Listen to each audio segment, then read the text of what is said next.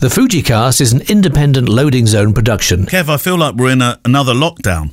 I mean, I know we're not in a lockdown, but we get to January, February, and as a wedding photographer for many, many years, January and February is essentially like a lockdown. But you've got one coming up on Saturday. I have. Yeah.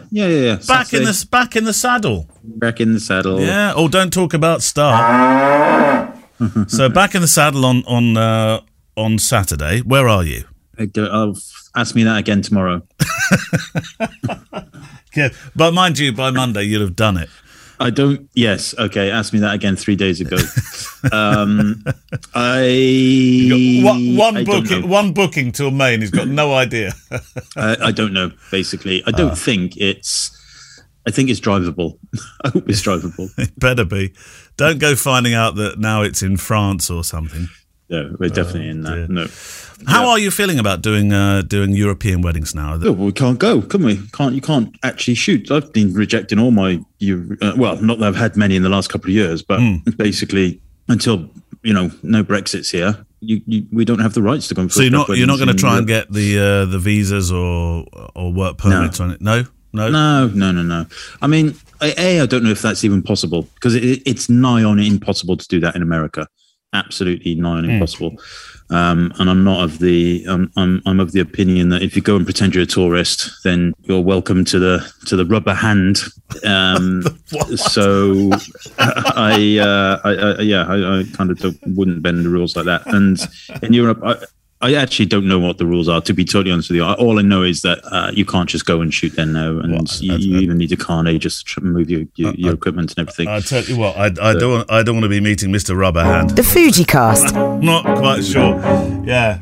He's pretty angry. Yeah. Right, well, let's move on swiftly now that I worked out exactly what you mean by that. Welcome to the Fujicast, you and your questions from the mailbag. The mailbag is a bit slim this week, but you've been performing well through the Facebook group, so that's great. So that keeps the questions alive. We got a book of the week this week, Kev. Yeah. Book of the week. Well, what is book of the week? Book of the week is, hang on. It's a biggie. It's remember we had Parker Pfister on the show? Yeah. It's his book. Oh, fantastic. It's called Of Solitude. Right. Oh, well. Did he send that one to you, or did you buy that with your own cash, Kev? I bought it with my own cash. Good. However, he did do a very nice inscription. Did he? That's nice. What did he write? I'm intrigued at what people write. He wrote, hang on, this is a funny shaped book. He wrote, for Kevin, keep inspiring the world, my friend. Stay in wonder. Perfect. All right, so that's the book of the week. And also this week we have a guest, and it will be Mark Condon. Dipping back into our archive this week, we're both big fans of Shotkit.com, which is run by Mark, and I managed to grab a conversation a couple of years back with Mark, just prior to COVID, in Sydney, where he was living at the time. If you've never heard of Shotkit before, it's a fabulous site where you can just rub your knees a tad as you peek inside the camera bags of talented photographers from around the world. Right. Do you want to go with Facebook first? Yeah, we got quite a few in Facebook, so we're doing all right there. Good. Paul Cashman, one of my best friends in school was called Michael Cashman. Yeah. Kevin Neal, great show, yada, yada, yada. Hang on, wasn't Michael Cashman an actor? Actor, yes. Was he the EastEnders guy? He was. You went to school with him? No. Oh. There's more than one Michael Cashman in the world. In fact, there's more than one in the UK. Well, I believe that, but I thought for a moment it could be the Michael Cashman. No. Oh, right, okay. No, it's the Michael Cashman. Oh, right. The Michael Cashman that you're thinking about on EastEnders is not the Michael Cashman that I'm thinking of. Is he not? No, well, yeah. In his world he is, but just not yours. Correct, okay. Yeah. Okay. Having ordered the Annie Leibovitz's book Wonderland, I was wondering if a photography book comes in a sleeve or a box, would you keep the box or the sleeve? Happy New Year. I'd always keep the box. Yeah, if it's a presentation box for it, if it's part of the artwork, definitely. But if you're just referring to the box that came in from Amazon, then no, recycle that bad boy. Oh, always recycle the Amazon boxes. But yeah, if it's in a sleeve or a like a kind of flip fold box or something like that, then yeah, absolutely. Why would you not keep that? Yeah. For sure. I'm coming around to your way of thinking with boxes to a degree. Good. Yeah, but I'm not entirely there yet, Kev. You can see my my appetite for talking about boxes is about as low as I know my alcohol intake for January. Mine too. Mine too. Don't worry. Did you say alcohol? How's that going so far? And I don't miss it at all. Who was it that I heard from during the week that said it was Terry Price, good old Terry. Terry said we were just exchanging a couple of emails, and he said, "Could Kev please send me anything that's left in his cupboard that's alcoholic that he doesn't want anymore?" Oh, there's nothing left. Sorry. Well, you did sorry, suggest. Terry. I can't believe you really hoovered out all the cupboards on New Year's Eve. Did you really do that? Yeah, absolutely. No. But although we didn't have that much in the house, I have to say, because we weren't there for Christmas Day. No. We weren't there for Boxing Day, and the kids had finished all of their wine, and it was just mine and Gemma's left. I bet you'll start finding those little bottles that you get on airliners in bags that you haven't used for ages because you haven't been on a flight. Oh, look, Gemma, I found 8 gin bottles. No, that just definitely won't happen. Bathe in it, Mullins, bathe in it. Or what's more likely to happen is Gemma might say, "Oh, look, here's a bag that used to have gin bottles in it that I found a couple of weeks ago." And how's she doing with it? Is she good with it? Yeah, fine. She's not completely not doing it. I mean, when she goes out and stuff, she's having a drink. But yeah, it's fine. It's all good. Good. And actually, it's making. Yeah, I just feel a lot better, I have to say. Yeah. Sleep patterns are much better according to my watch, according to my Huawei. And yeah, in fact, we've got a new mattress being delivered today. Funny enough, mattresses, flipping heck, they're expensive. They can be, Kev. Yeah. When was the last time you bought one? About 15 years. You're supposed to replace them every 5 or 6, aren't you? Oh, well, I am replacing this every 5 or 6 years. It's like a mini mortgage. I'd rather sleep on the bloody floor. Well, if I was to tell you what can be found in mattresses over 5 years old, you'd want to get rid of them. Every 2, Kev. Yeah, no, I do know that. We've had the one we've had now. We must have had 7 years. I would say it'll be singing. But it's very good. It was very good. But now it's time to go to the great mattress place in the sky. You can't exactly part exchange them either, can you? Jgrapher wrote to us. Where's .th, Kev? Where's what? Where's .th? .th. You get .com.co.uk. I've got .th here. Oh, I see. Isn't it Thailand? Oh, is that Thailand? Right, okay. Message, not my expectation, but simply would like to pitch some ideas for your expert response. Now, this came in just before all the rumour stuff started with the XH2, but not everybody's read that rumour stuff, so let me read through this. With Fujifilm having X-mount cine lenses, it seems like they're still lacking a camera body to really use it to its intended purpose. Side tangent is... Same criticism to the 200mm f2 lens that's built for action wildlife but lacking a body to use it properly. This leaves room for the XH2. Should it be built bigger, let's say something like and these are points that he's making, you might have some thoughts about them, Kev, like a Canon C200 that benefits from audio ports. Well, we've always said, both of us, haven't we, that it would be lovely to have audio ports on something, but XLR audio ports, not sure, Kev. Bit big, aren't they? Yeah, although there's isn't it? I don't know who it's Rode or somebody like that is making a plug-in adapter to the hot shoe for Fuji X series that you can have XLR in direct into the I'm not the memory card. Trying to think of the way that the pins work with XLRs. I could well be wrong here, Kev, and there's somebody with a much larger forehead than me that would know the answer to this.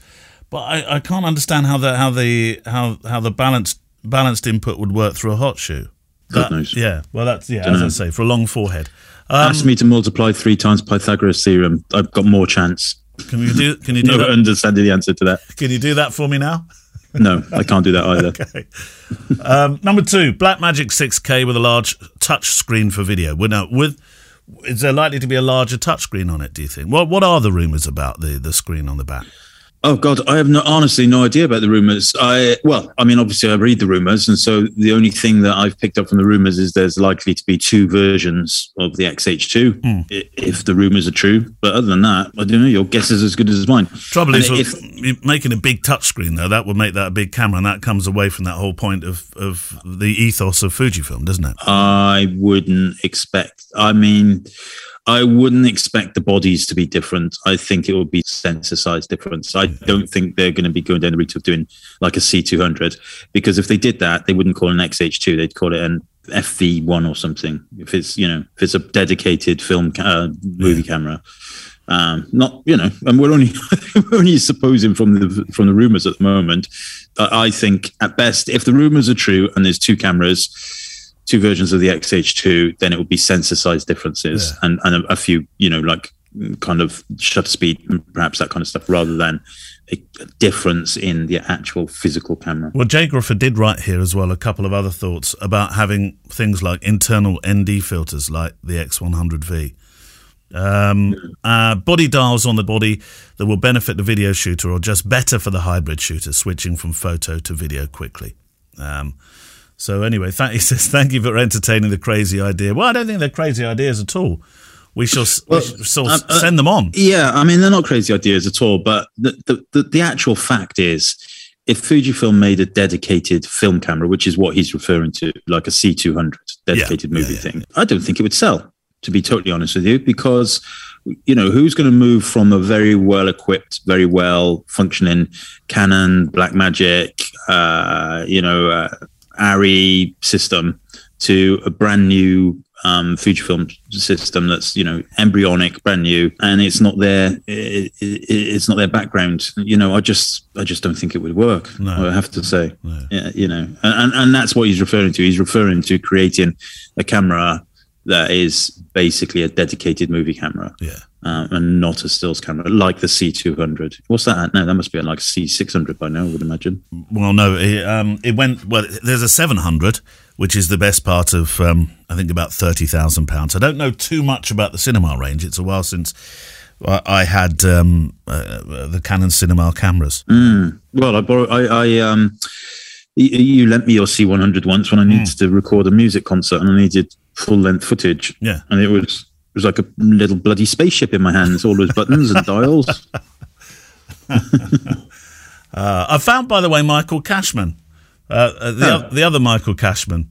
He's a member of the House of Lords now. Is he? Yeah. Wow. Michael, I'm pretending to be interested. Michael, really? No, well, I think it's fascinating how he's LGBT rights activist and actor, Labour member of the European Parliament for the West Midlands constituency from 1999 till he stood down in 2014. Yeah, was he was gay, wasn't he? I can't remember whether I think he was, and this is one of those moments you don't want to be getting it entirely wrong, Kev, but I'm pretty sure he was in a scene that featured the first same-sex kiss on certainly a British soap opera. Yeah, I remember that. Organisation founded Stonewall as well. So. Oh, he founded Stonewall? Yeah. Oh, right. Oh, well, that is a big thing. That's probably more impressive than being in EastEnders, if you ask me. Yeah, no, EastEnders sort of came to mind straight away. Then I didn't realise, of course, all his political stuff. Anyway, moving on. Question then from, for those in America thinking, what? Hey, you've left me behind. Question from the Facebook group.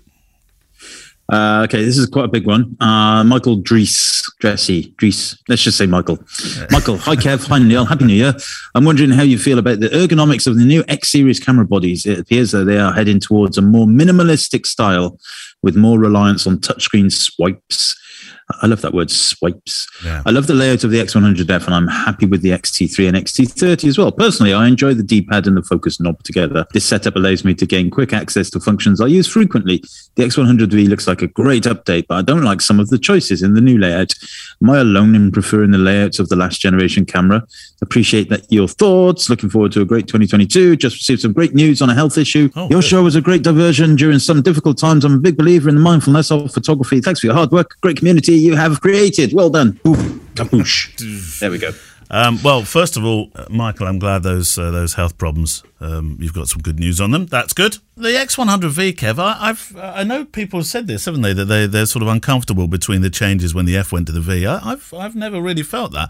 Although whenever anything is a touchscreen, I turn my touchscreens off immediately, and I think you do as well, don't you? I don't use touchscreen, but that doesn't mean that they don't get used.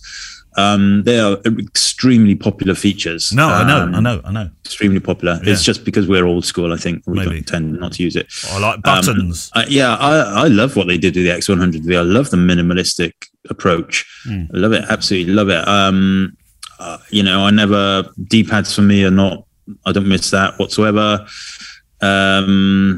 The only thing that there's one thing on the XT4 that really, really annoys me constantly still is they removed the metering collar. So you can no longer choose spot metering.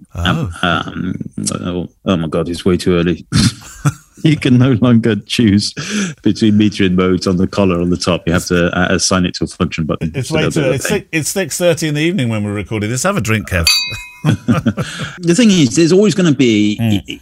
You can't have a new camera that's identical to the previous one. And just, from a marketing point of view, it just wouldn't make sense. And I think with the X100V, they made a very brave statement. They put that flip screen in it, which I was very much against. Yeah. They really minimalized it. They gave the camera some more hard lines, more of a kind of, I don't know, less retro finish to it, if you ask me.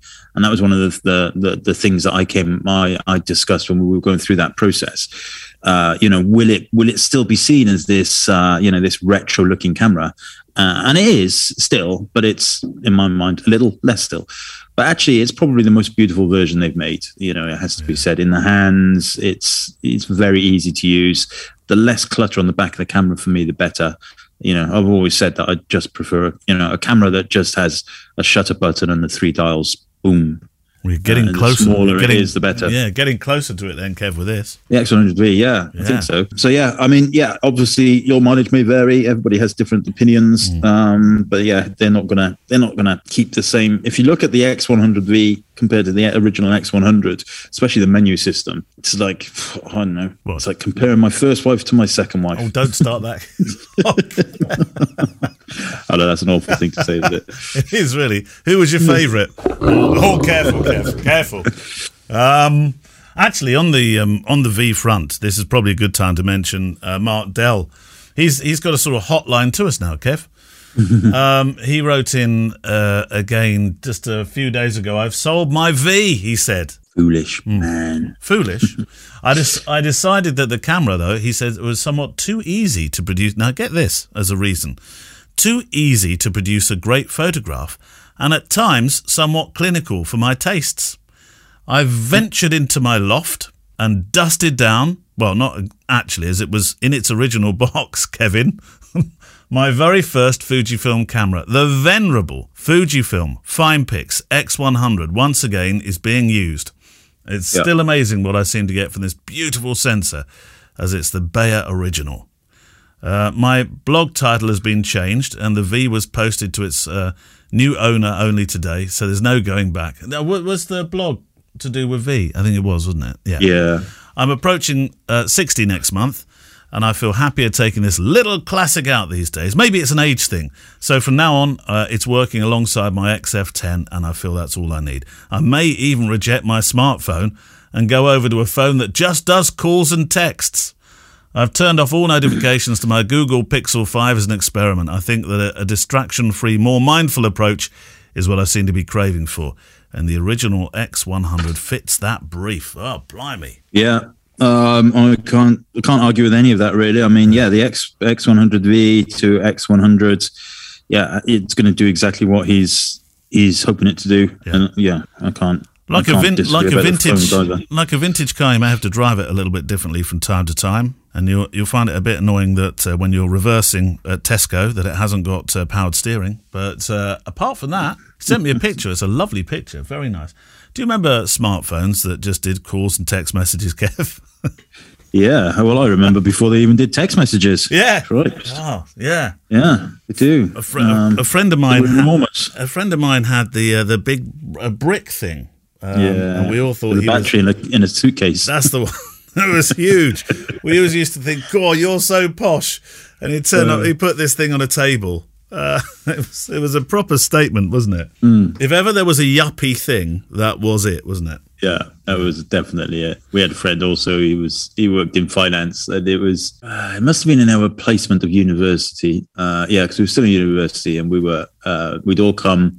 All of our friends from university had come up to my then girlfriend's place in Windsor. We're having a bit of a weekend, and then he came in with this great big phone, and it was enormous. He had his weekend bag, which was smaller than this battery that he was carrying for his phone. And we were all like, what the hell's that? And like, oh yeah, just in case work calls. Bearing in mind, we were university placement students and it was Saturday, and he was working in, I don't know, some kind of low-level banking job. I was like, you never know. You never. They're not going to call, are they? I never quite understood how you ever got a signal. They had massive aerials, didn't they? Well, I know they had massive aerials, but there wasn't really much of a network, was there? If anything. Yeah, pass. Don't know. Well, anyway. But could you turn off all your notifications? He never got a call. No, but I'm sure he didn't. Could you turn off all your notifications? Wouldn't that be a good experiment for a week? Turn all notifications off. Yeah, I've toyed with this idea like several times. Okay, so basically my plan when my current phone dies is to go downwards rather than upwards because I don't have a contract.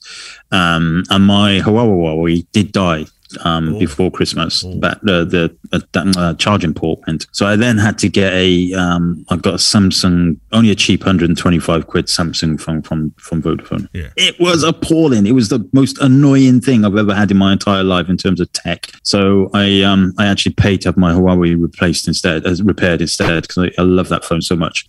But my plan was always when I needed to get a new phone is to, just get one of those little things you get from W.H. Smith, a burner phone. A burner phone, Kev? But a burner phone. Disposable phones that crooks get. Yeah, no, that's the burner phone is the connotation, really. Gemma, do you know he's got a burner phone?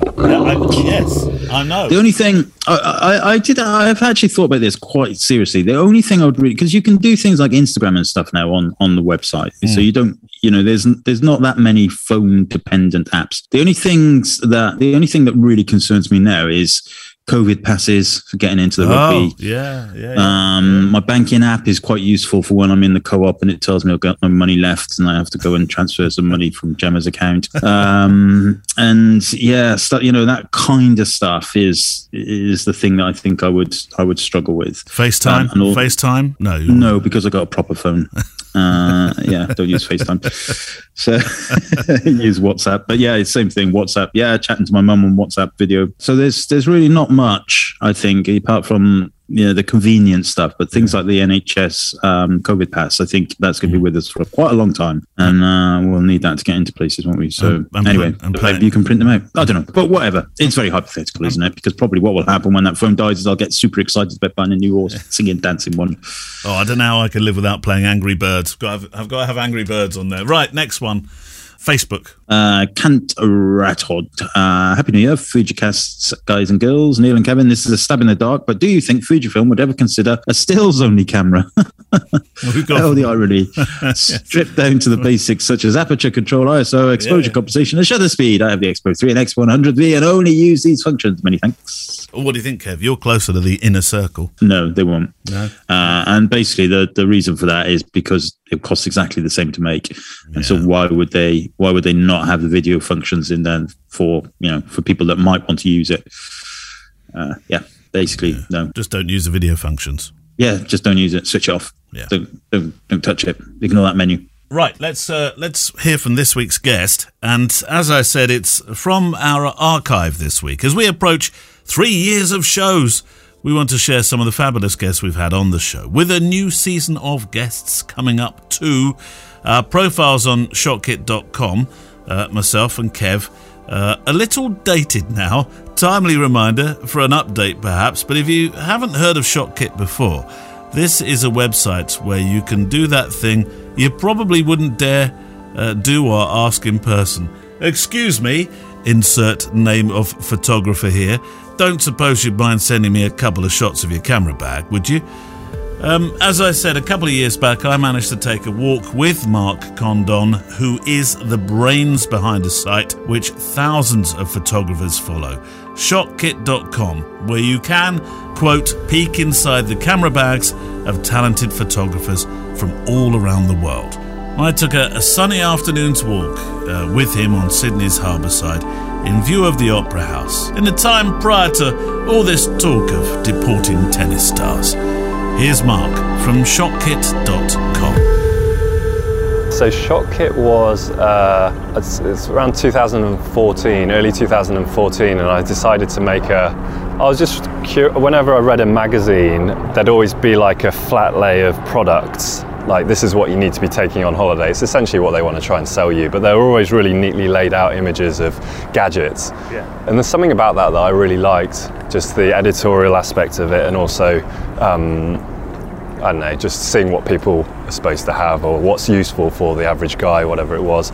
And then so I thought, I want to make a website about that, not for photographers, but for just anything. And I think so initially it wasn't going to be just photography? No, I think I got a domain name like Inside My Bag or something, and I thought this could be applied to, you know, school kids with their school bags, tennis players, fishermen, just anyone who has a bag that's got something useful. Oh, a fishing version would be huge. Yeah. Well, that's the thing. Hang on, let me go and register that name. Yeah. Fish bag. Fish bag. Tackle bag. Tackle bag. Anyway, I messed around with that and it didn't work, and it was too big, the project. There was too many elements involved, and then I just forgot about it for a few months. And then I came back to it, and I was so stupid. It didn't even occur to me that I should be focusing on just one niche that I'm interested in. And I think my wife was just like, yeah, why don't you just do photography? And I, hey, yeah, that's a good idea.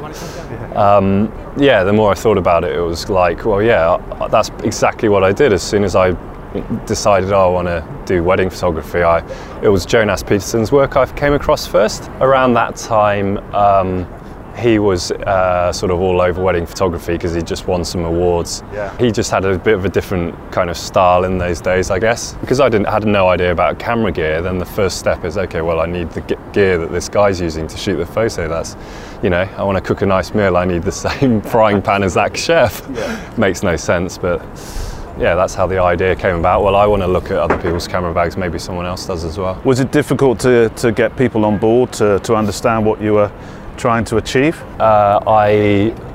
Before that I was working in online marketing as a copywriter, and I worked with like graphic designers, and I was in that kind of space, so maybe it was because of that, but I kind of felt that if I didn't have something concrete-ish to show the photographers that look good, then it will be very hard for them to prove to them, you know, it's worth spending 2 hours of your day putting this together for me. So yeah, I mocked up like how their page would look. I'd put their name in the, you know, big on there, and just made it look pretty close to what it looks today, just one page, and I'm like, this is what it's going to look like. And then yeah, I just blanket emailed maybe 200 photographers.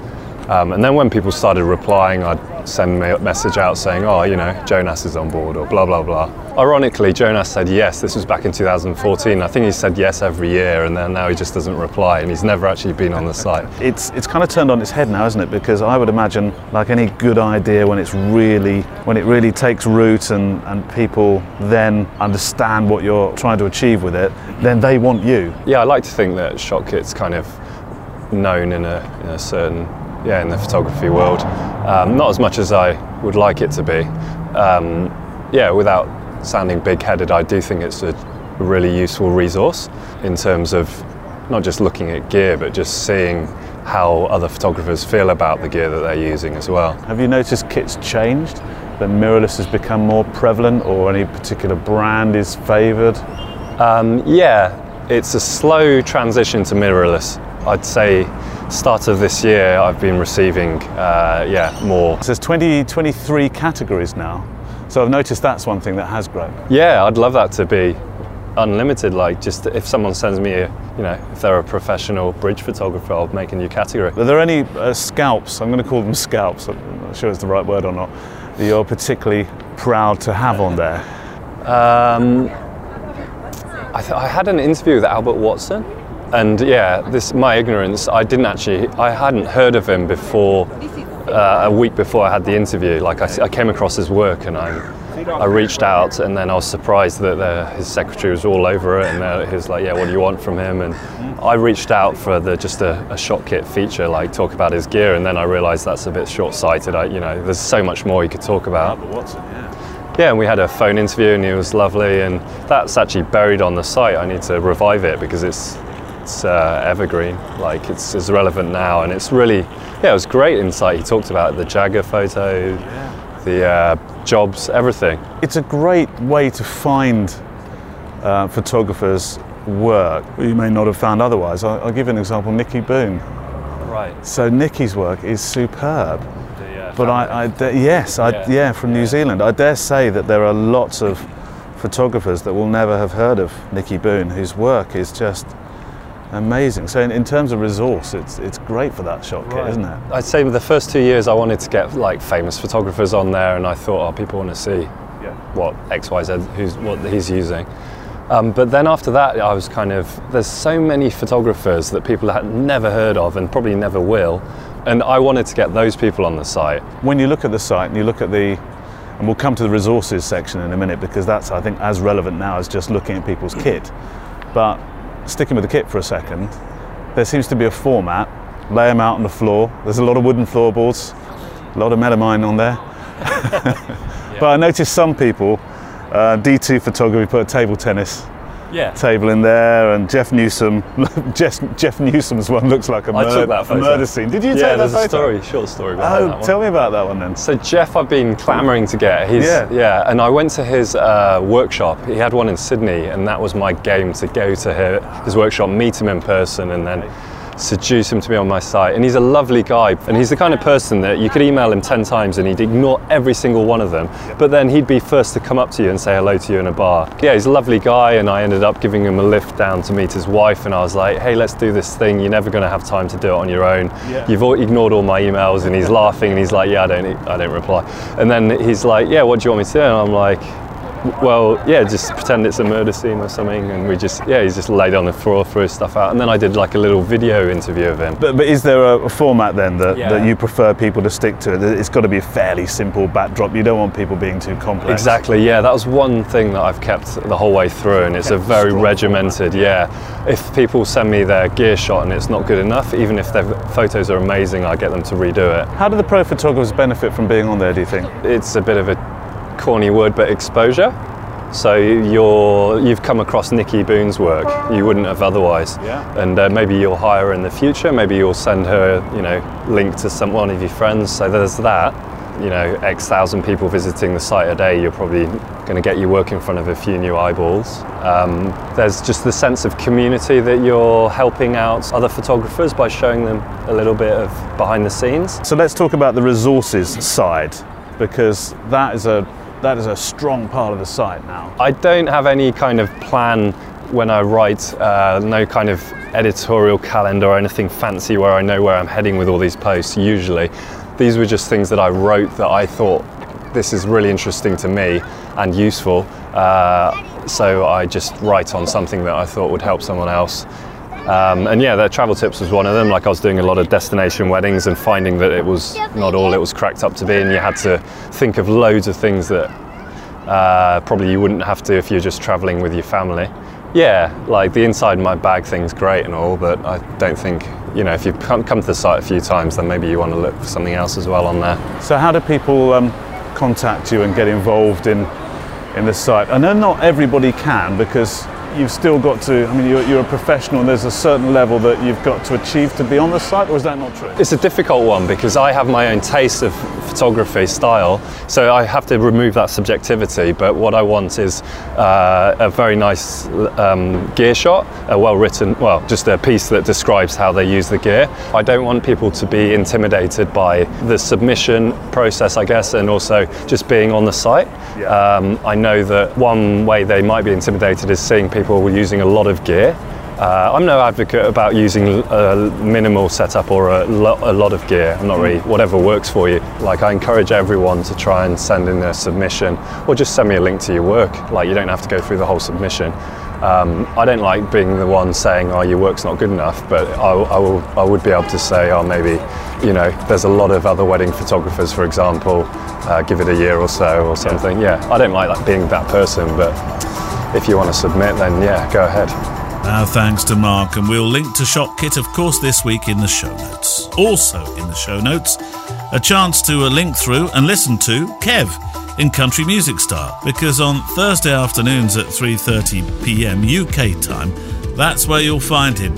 Kev plays regular and alternative country on his show, taking requests too if you have something you'd really like to hear.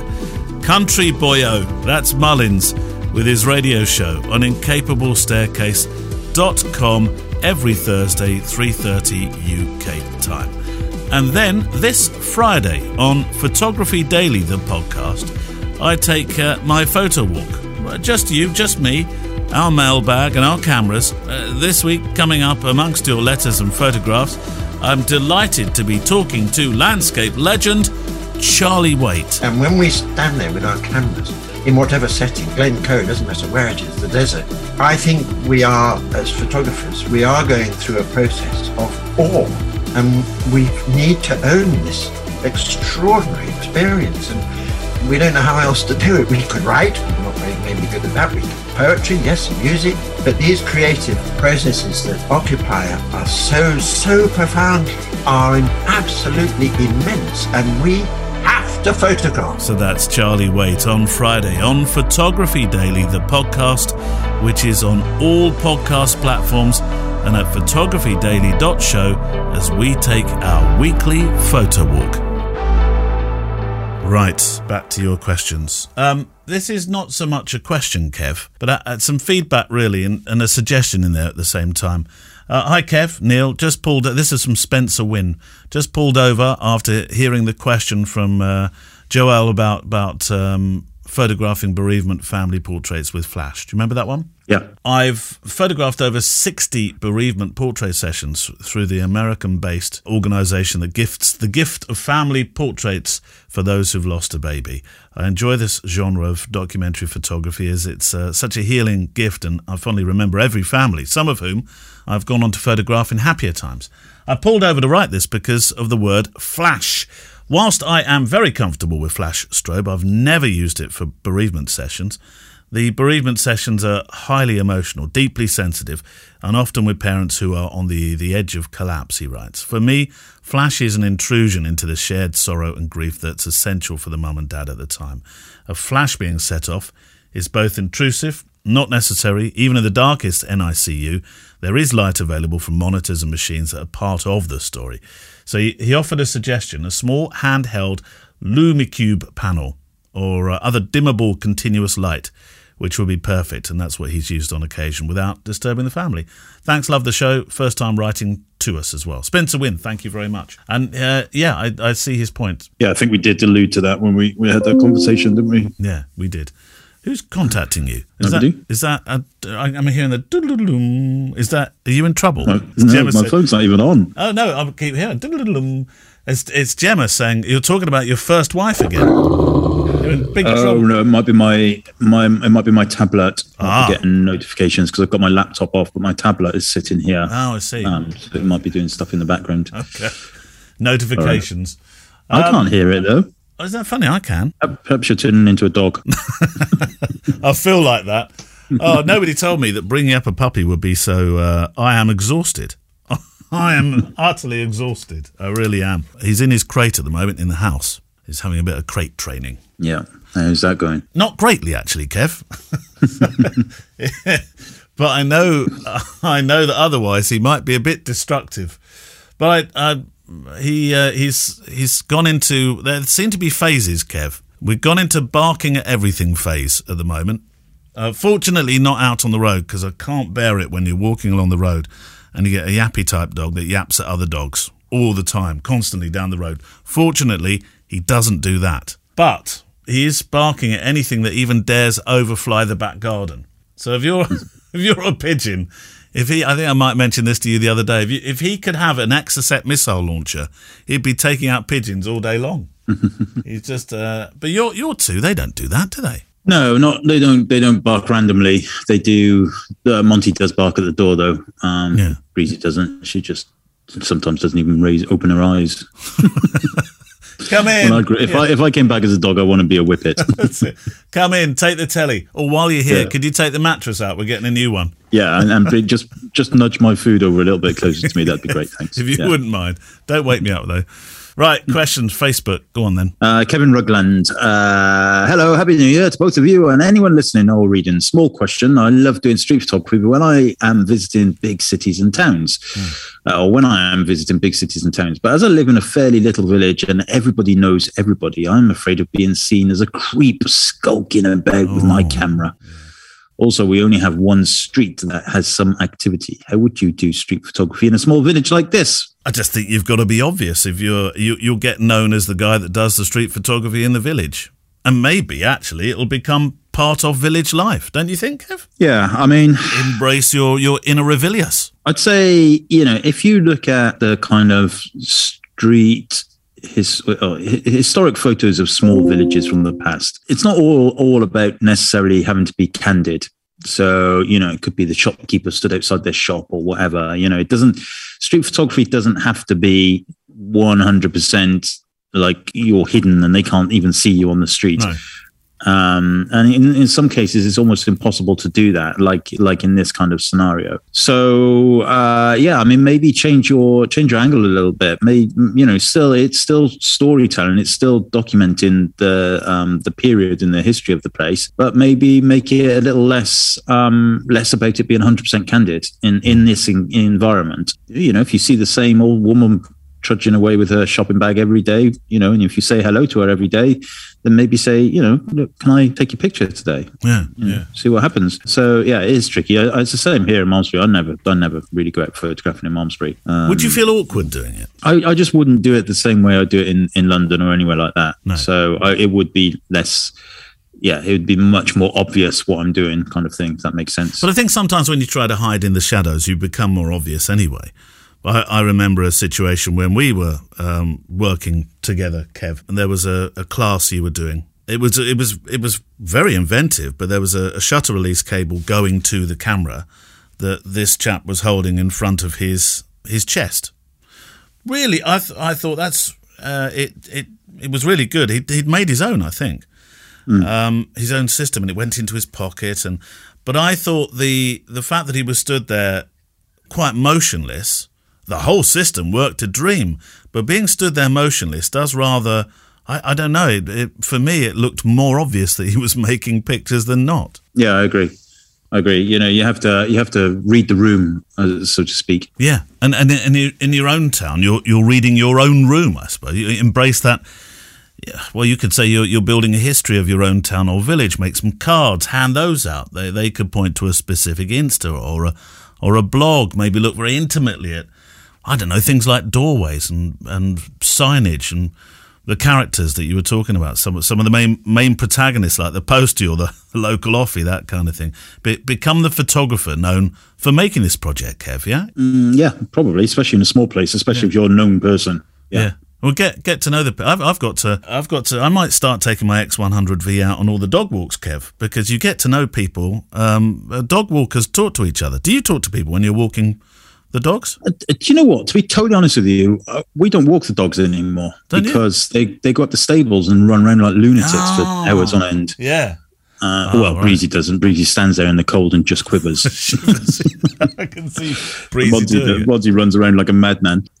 So we don't really walk dogs much these days, to be honest with you. But I mean, you're right. Well, you're right. It's especially here in Malmesbury. It is it's a very small place, and you do see the same people all the time. Just chat to them. Yeah. Well, I met a guy the other day. I was walking along. I was asked the dog's name, and the guy said, "Oh, it's Leica." And I thought, "Oh, you must be a photographer." And no, do you know why the dog might be called? And do you know another famous Leica apart from the famous camera? No. Leica the dog, the first dog in space. Oh. Yeah. So he named his dog after the first dog in space. I said, that's fantastic. He said, yeah, it didn't end very well for the dog, but we don't tell him that. I wonder if Leica the dog was named after the camera, though. You might have thought, but no, it's spelled Laika. So different spelling, but you pronounce it, I suspect, the same way. That's why he used that pronunciation. Right. Facebook, Kev, what do we have? J. Simonetto. Generally, we hear the back and forth between things not pro enough, then most are very much good enough. I would like to ask you guys what experience you had with something that was truly not good enough during your work. A little bit more context for me is that I would like to travel light to other countries with the family before lockdown. And though it's casual travel photos, I would still like to ensure these images are good enough for print. A balance between light travel with family, but the glass is good for print. 99% 1855 is good enough, but will the upcoming third-party lens like the Tamron zooms be the same as well? Right. So first part, basically, what did you buy that was rubbish? I suppose the Nikon D2H, which was a 4 megawatts camera with max ISO, I think it was 1600. Pretty unusable there, though. A brick of a thing that it was. What about you, Kev? What's the kit you bought that you wish you hadn't? I don't have any kind of camera stuff like that. I mean, I don't want to get on the Apple bashing thing again, but probably that iPad that I bought, the expensive one. The dream was that you'd be able to go to weddings and edit with it and all that kind of stuff. And actually, the situation was far from the truth, especially when you had to stick the flipping pencil out the charging port at the bottom. So that was probably the least lived device with me for sure. But who knew for Kev it was going to be an Apple product? I did see on the Facebook group this week some other poor is trying to try and get his access back to his Apple system. Oh no! I was like, don't ask me. Whatever you do, don't talk to me about it. A bit like Star Wars. I'm not the expert you're looking for. Yeah. Okay, so there isn't. So that's the first part, but there was a second part. Well, the second part was generally kind of like, is the 18-55 is good enough, but will the upcoming third-party lenses like Tamron zooms be the same as well? Well, who and knows? Of course, we don't know the answer to that, do we? Until we've seen them. Yeah. So I have no idea. Unknown quantity. Typically, though, with the third-party lenses aren't usually as good.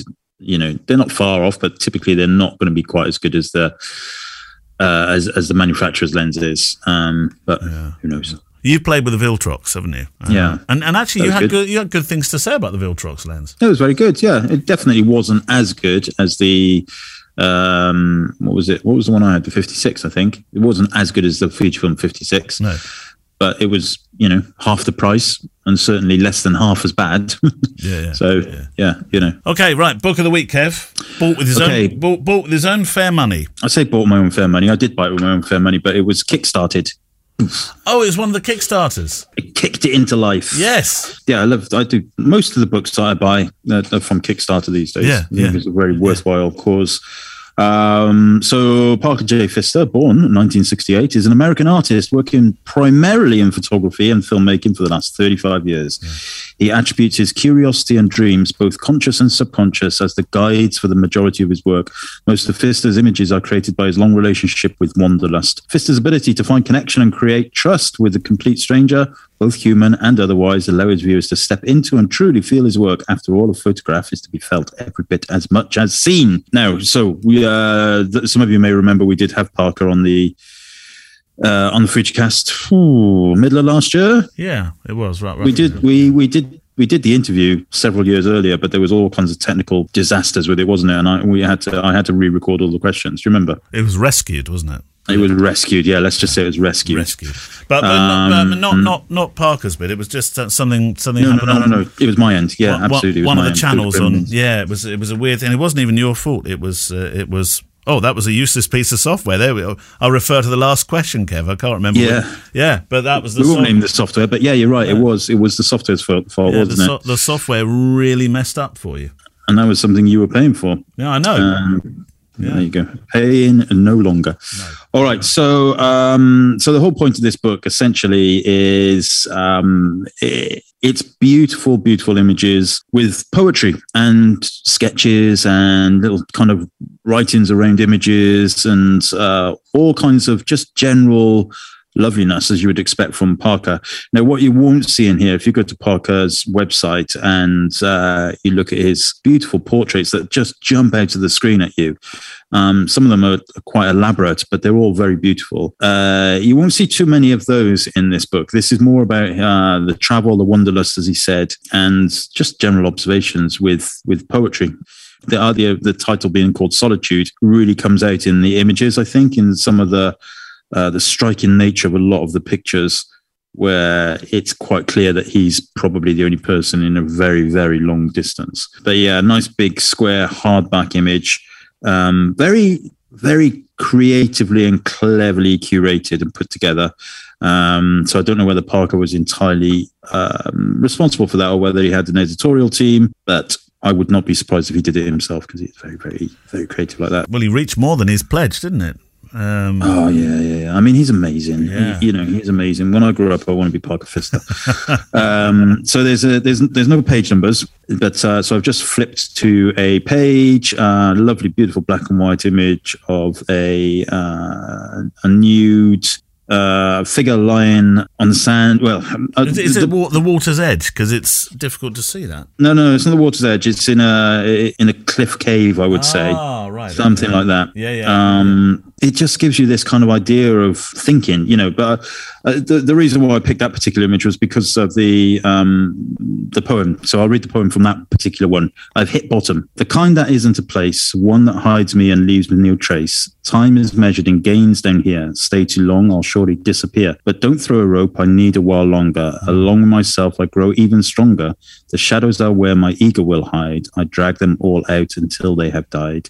Into the light, I will fight to the death. I'll give all my heart, I'll trade in my breath. No matter the cost, this behemoth I'll slay, slaughtered and gutted, sent out on a dray. My spirit will rise when my battle is won, out of the shadows and into the sun, sword in hand and armor nearby, no longer naked to hear my own lies. He certainly bears his soul, doesn't it? Yeah, absolutely. Because as he says, he's encountered depression and loneliness along the way of whilst experiencing freedom and strength, and he believes he's tamed this beast anxiety. Blimey, Kev. Yeah, it's cool, isn't it?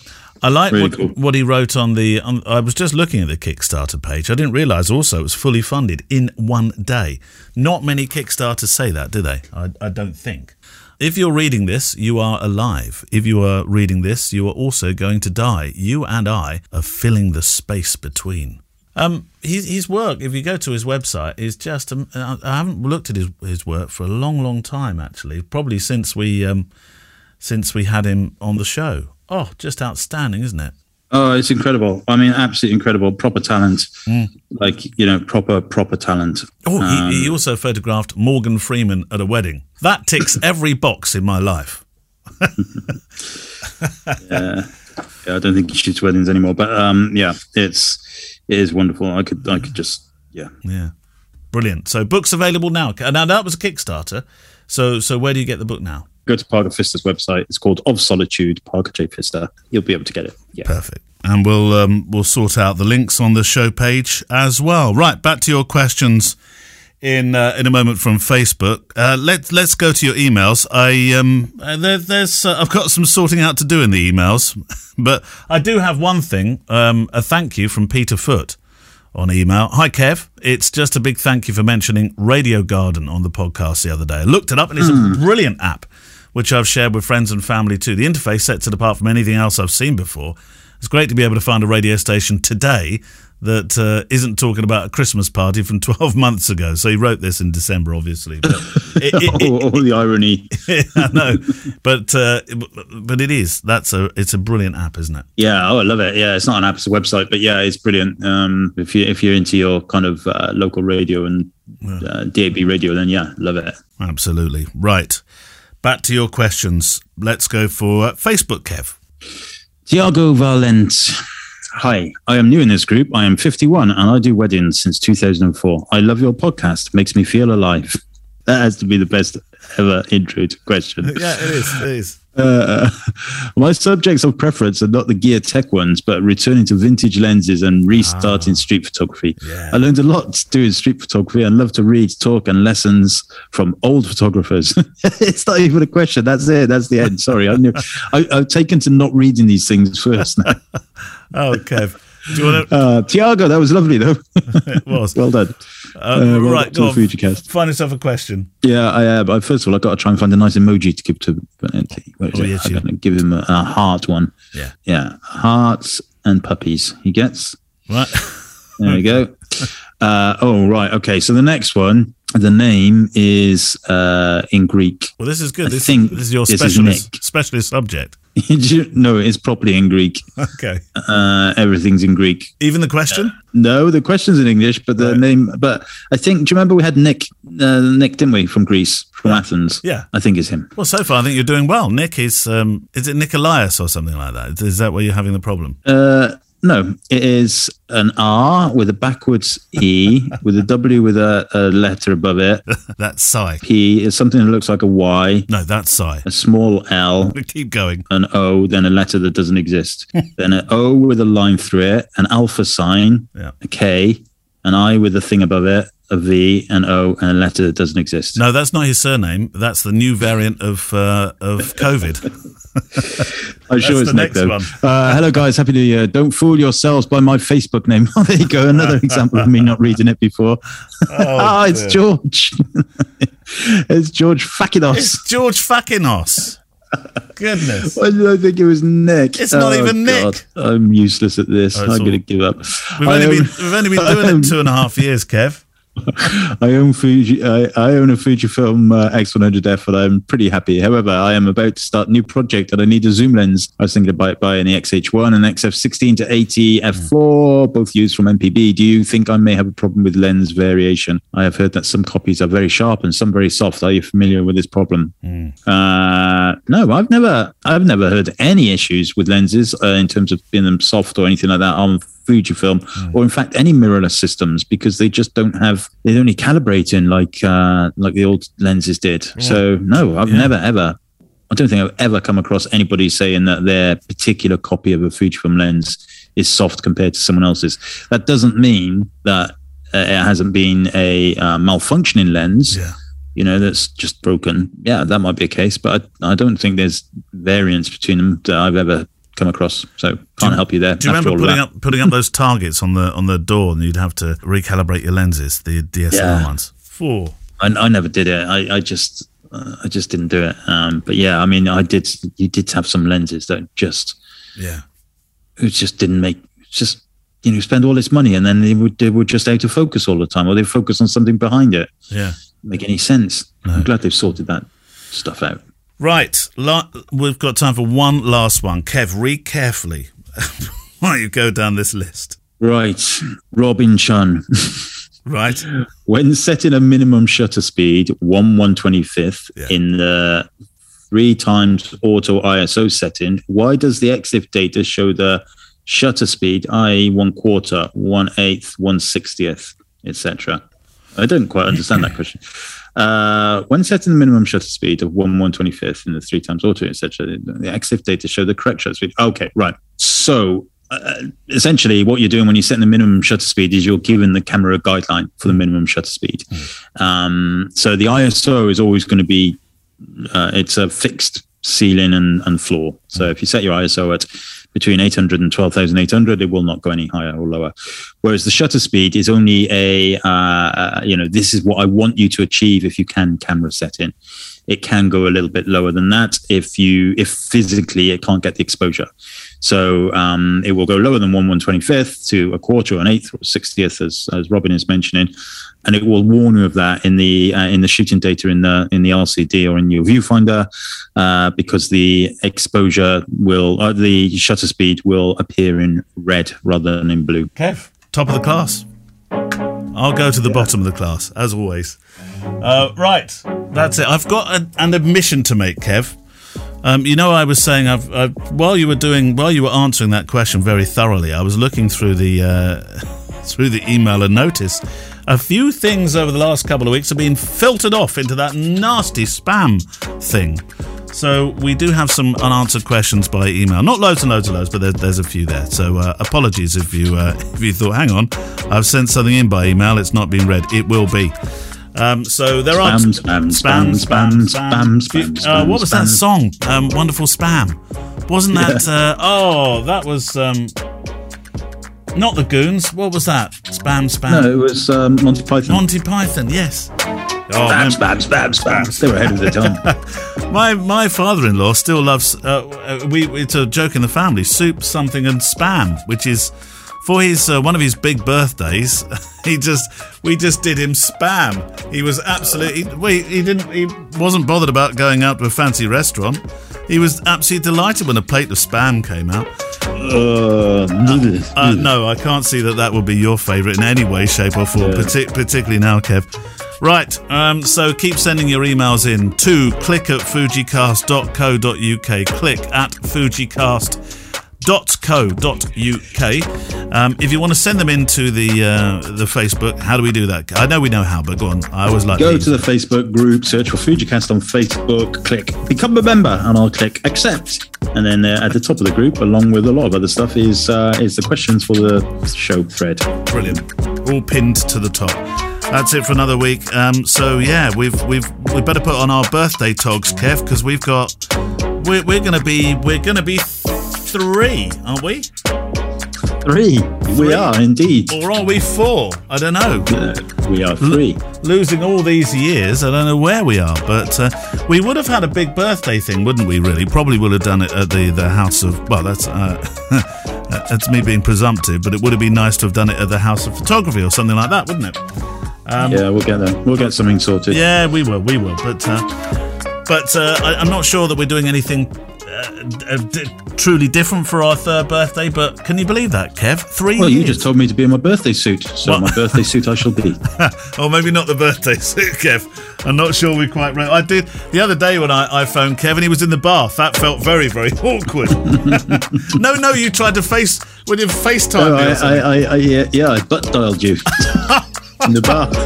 Nobody needs to know anymore. See you next week, Kev. Bye. Bye-bye. The Fujicast is an independent loading zone production. Email the show with your questions and words of wisdom to click@fujicast.co.uk. Email any complaints and political nonsense to our wives, who will deal with your comments in their own good time and in their own good way.